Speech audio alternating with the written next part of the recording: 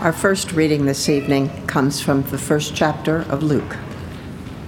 In the 6th month, the angel Gabriel was sent from God to a city of Galilee named Nazareth, to a virgin betrothed to a man whose name was Joseph, of the house of David. And the virgin's name was Mary. And he came to her and said, "Greetings, O favored one, the Lord is with you." But she was greatly troubled at the saying, and tried to discern what sort of greeting this might be. And the angel said to her, "Do not be afraid, Mary, for you have found favor with God. And behold, you will conceive in your womb and bear a son, and you shall call his name Jesus. He will be great and will be called the Son of the Most High, and the Lord God will give to him the throne of his father David, and he will reign over the house of Jacob forever, and of his kingdom there will be no end." And Mary said to the angel, "How will this be, since I am a virgin?" And the angel answered her, "The Holy Spirit will come upon you, and the power of the Most High will overshadow you. Therefore the child to be born will be called Holy, the Son of God.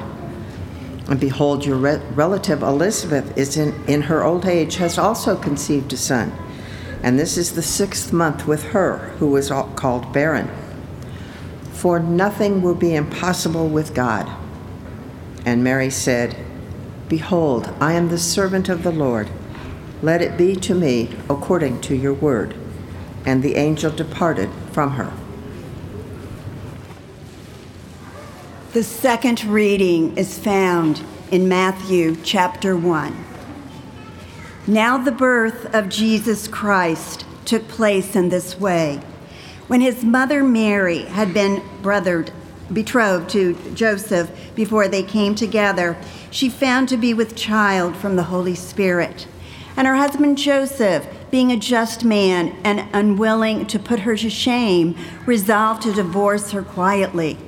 But as he considered these things, behold, an angel of the Lord appeared to him in a dream, saying, "Joseph, son of David, do not fear to take Mary as your wife, for that which is conceived in her is from the Holy Spirit.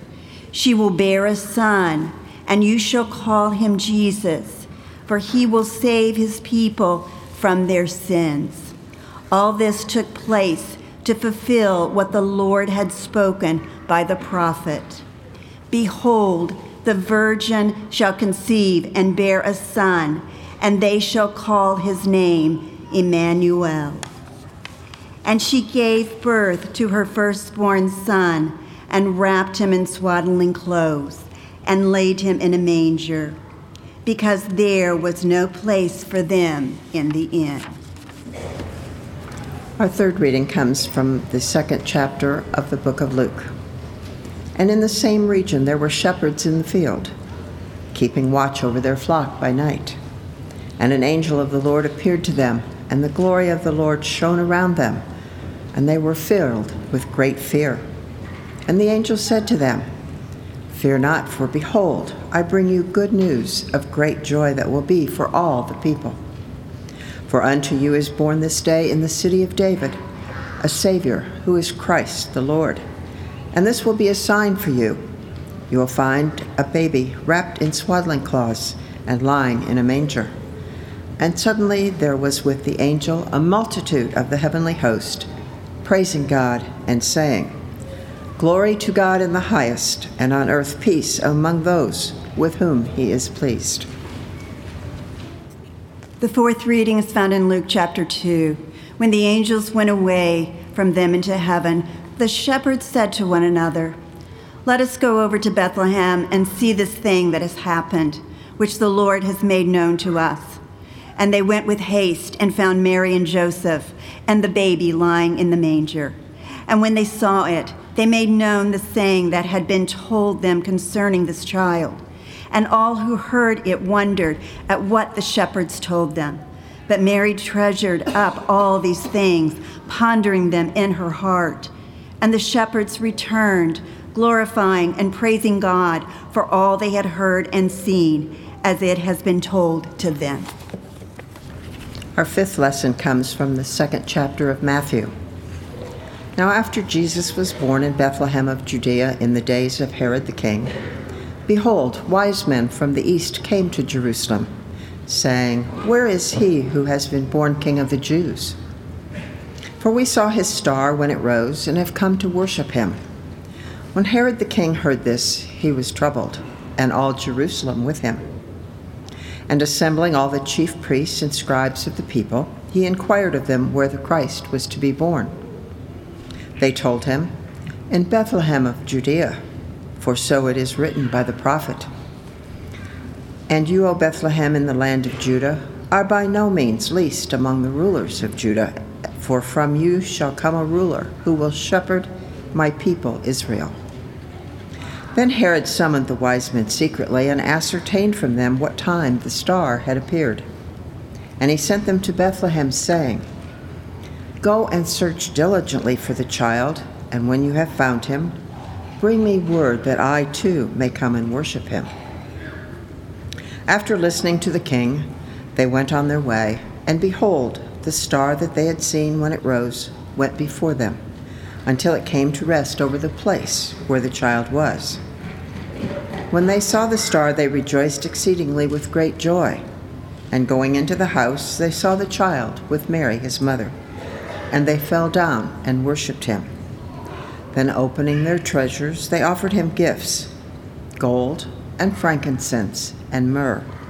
And being warned in a dream not to return to Herod, they departed to their own country by another way. As you know, who've been walking with us through this journey leading up to Christmas, we've been following the prodigal son story. In the prodigal son story and its termination, as it ends, the prodigal is returned to his father and welcomed back in loving arms. The realization that love had been there the whole time, begging him to come back, allowing him to come back, inviting him to come back. In order for that to happen, in order for the prodigal to be received back in, something had to be different than it was when he left. He had to find there something more. Something more. Searching for something more. It seems somewhat elusive, doesn't it? Because seeking something more seems somehow unquantifiable. It's difficult for me to say what's more. It's difficult for you to say what's more for me. When you think about what it means to say something is more, we want there to be some kind of a formula where we can say that's more. That's definitely more. And people seek that formula all the time, right? We know this to be true. People seek more. They want to grab more of your attention to keep that attention. And so they try to do something that is more. And trying to figure out what it means for it to be more, to grab your attention, that's the stuff of entertainers. And in some ways, athletes and influencers. It's the stuff of marketing directors and advertising departments. People who are trying to get your attention and keep your attention, to figure out what for you is something more. It's the quest of a lot of people in our society, people who are seeking for us to pay attention, something for seeking for us to keep the attention. And usually the thing that we turn to when we're looking for more, especially in our American society, is shock and awe, right? We want something that's different, something that no one has ever seen before, something that grabs your attention so much that you have to say, "Have you ever seen that? Have you?" Because that seems pretty peculiar to me. I can't explain how that happened for the life of me. In fact, we love the different so much, we love the shock and awe so much that there are sections of entire websites that are labeled in case you missed it, right? ICMYI, I think I got that right, ICMYI, in case you missed it, right? For those of you that are sports fans, ESPN has a part of their website. That's just in case you missed the plays the night before. Those plays that were so spectacular, you just have to see them. There's supposedly something more. Something more grabs our attention, especially when it's shock and awe. Recently, my wife and I had the opportunity to see Chris Bode, jazz trumpeter, play at the Palladium here in Carmel, and it was fantastic. His show was great, but the one who stole the show, the one who you had to see, was his drummer, a man named Lee Pearson. And Lee was phenomenal. I mean, throughout the entire show, the stuff that he did was so unique that it was the stuff we walked away talking about. In the middle of one of his songs, not as a gimmick, I don't know why he did it, he took a towel and put it over his head, and he never stopped playing. At another point in another song, he was playing behind his back, hitting cymbals with both hands. I have no idea how he did it. And yet it was so impressive that here I am on Christmas Eve telling you all about it. That's more. That's shock and awe. But the thing about this kind of more, and you already know this to be true, is that it fades. Every day there have to be new sports highlights posted for us to pay attention to. Every day we have to see something more, something new. It has to be something different for it to keep our attention. You see, the something more, the shock and awe creates in us a little reaction. It's called dopamine. Some of you know this better than I do. And when we get it, we want more. It's the thing that gives us that sort of pleasure response. It says, yeah, that's interesting. And we need to have more and more and more because it keeps fading. And so there has to be something more than shock and awe. But the truth is, there is shock and awe that grabs our attention. In fact, there's shock and awe that grabs our attention in the Christmas story. There's more that's here. There's a star in the sky, an impressive star, a star that some say shines with all the glory of all creation. Some say it's an alignment of planets. Remember a couple of years ago, the Christmas star that appears every 600 years? Whatever that star was, it was enough to grab the attention of some heralded wise men, of these foreign dignitaries who had pledged their lives to a foreign king or a foreign queen, who struck out on a journey because of that impressive star that they saw. They come to the manger, they come to see this one who has been born, and they do something inexplicable. They bow down and worship. And understand, brothers and sisters, this means that they had to leave the king or queen that they left behind. There's shock and awe in the story with the angelic messengers, those who appear to shepherds in the middle of the night, shepherds who aren't expecting to see anything different, and yet are suddenly wowed, awed by what they see, whether it's heaven torn open or angels descended to them. They see the song of all heaven, glory to God in the highest. They hear it, and it causes them to change course, to move forward, to go to the town to see this Jesus. And at the center of all of it is a virgin birth. That would be something you would tell others about. And yet, shock and awe fades. And as we hear the story over and over again, it doesn't grab us in the same way. It doesn't hold or keep our attention in the same way. That dopamine hit becomes something that we need a little bit more of, and suddenly these things become less impressive. So if we're unsatisfied, and we're still searching for more, then we have to turn someplace else. The next place that we might turn is the place of connection. If we make a personal connection with something, that personal connection draws us in. And if it draws us in, it becomes something that is a part of us, something that we participate in, something that we want to have for our own. Again, the stuff of advertisements, right, that tell us this is something we must have, something that attracts us, that we want to be a part of. I learned about this for the first time when I was in seminary. One of my professors was friends with a local TV news anchor whose name was Dennis Riggs, KMOX TV in St. Louis. That's him. Impressive hair, isn't it? Dennis Riggs is known for one thing, really, and that's that he did the first live on-site news report. So now we take this for granted when they now from the studio, we go to the street level where that car accident happened. Dennis Riggs did the first one. They did it in St. Louis because St. Louis was a big enough city that it had news, but a small enough city that if it failed, it wouldn't be national news. And so one day he had the privilege of having the studio send it down to him at the edge of the Mississippi River to do the first live on-site report. But he came to speak to us not just about his first live on-site report, impressive as that was. He came to talk to us about what the news constantly does. We know this to be true. It constantly makes the story about us. And so he said, you need to learn a phrase. The phrase is this: what's in it for me? He said boomers were the first ones to ask this question. What's in it for me? This isn't the pick on boomers section, don't worry. Because we all ask this question. We've been asking it ever since. What's in it for me? What's my personal connection with this? That's why the news stories go, there's a big storm coming, what you need to know. There's a big storm coming, how you can make sure that your car starts in the morning. There's a big storm coming, how you can make sure that your pipes don't freeze, right? They make the story about you. Because personal connection causes buy-in, which causes association, which makes us say, this is me. And brothers and sisters, there's a ton of what's in it for me in the Christmas story.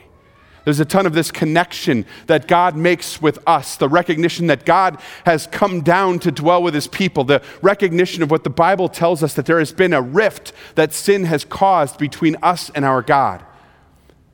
That God, noting that rift, noting that separation, noting that sin, didn't stay far off with accusation and pointed finger, didn't seek to destroy, but instead came to dwell as one of us. God came to connect with you. He came to come and pay justice's price. He came to bring you forgiveness so that you would know that you are loved. And that part of the story never changes. But sometimes our connection to it does. That other things in our life become things that we connect ourselves with. And so the story that doesn't change is changed by us because we have connected ourselves elsewhere and are less impressed with even this connection. Where are you tonight with the Christmas story? God's invitation never changes. His invitation to come and be personally connected with what Jesus Christ has done. Something different, something more. What God has done for you. But it's not just about that connection, it's also about the content of that connection.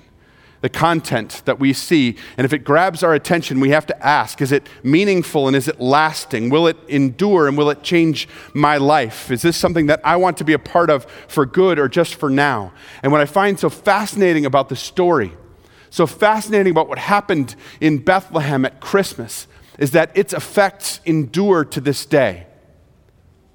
Forgive me for a second as I do what I did on summer vacation by Scotty Geiger.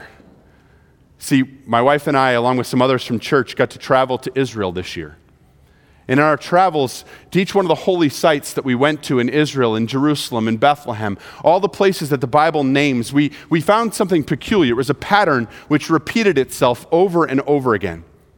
A pattern which I noted, which became disturbing as we moved further and further through the week and further through these holy sites, is that at each one of these places where something happened in the Bible, since the event happened, there have been groups of people who have sought to preserve that spot. And there have been other groups of people who have sought to destroy that spot. And ever since those events happened, those two groups have been at odds with each other. We saw this everywhere we went, and it was probably the most notable in a little town which isn't so little anymore called Bethlehem. When we went to Bethlehem, all of us, we expected something different. We expected what we sing about in our songs, the sleepy little town, the off-center, offbeat town. That's what we expected to find. Instead, what we found there were two groups of soldiers, both monitoring the same place. 3 people groups claiming it as their own. All sorts of vendors and people hawking various goods as tourists were moving to and fro, not just Western tourists, by the way, but tourists from the entire world who had all come descending on this one spot. And when you get the chance then to go in and see the spot that they claim to be the spot of the birth of Jesus, you're allowed in there for about 2 minutes because the line is so long and everyone's pressing in on you. And you're in this little place, in this little kind of cave that people have made around this spot. And it's dark, and it stinks, and it's dirty, and it doesn't seem anything like a holy night. And as we left that place, I had that same gnawing feeling inside of me. Why is this true? Why are there people who are seeking to destroy this spot and others seeking to preserve it? Why are people flocking to this place even though 2 different militaries are defending it, even though 3 different people groups claim it? And the thing that kept coming to my mind is because of what happened there. In fact, it's the heart of what we're talking about tonight. You see, that place, and most importantly, what happened in that place, matters. It mattered then, and it matters now. You see, our God acted in a real place, among real people, at a real time. And because of that, there will always be people who seek to tear it down and destroy it, people who seek to actively work against it while others seek to preserve it. In the midst of that mess, our God comes to dwell. You see, it has to be something more than just a baby. Even a baby accompanied by shock and awe. It has to be more for it to matter. And it does matter.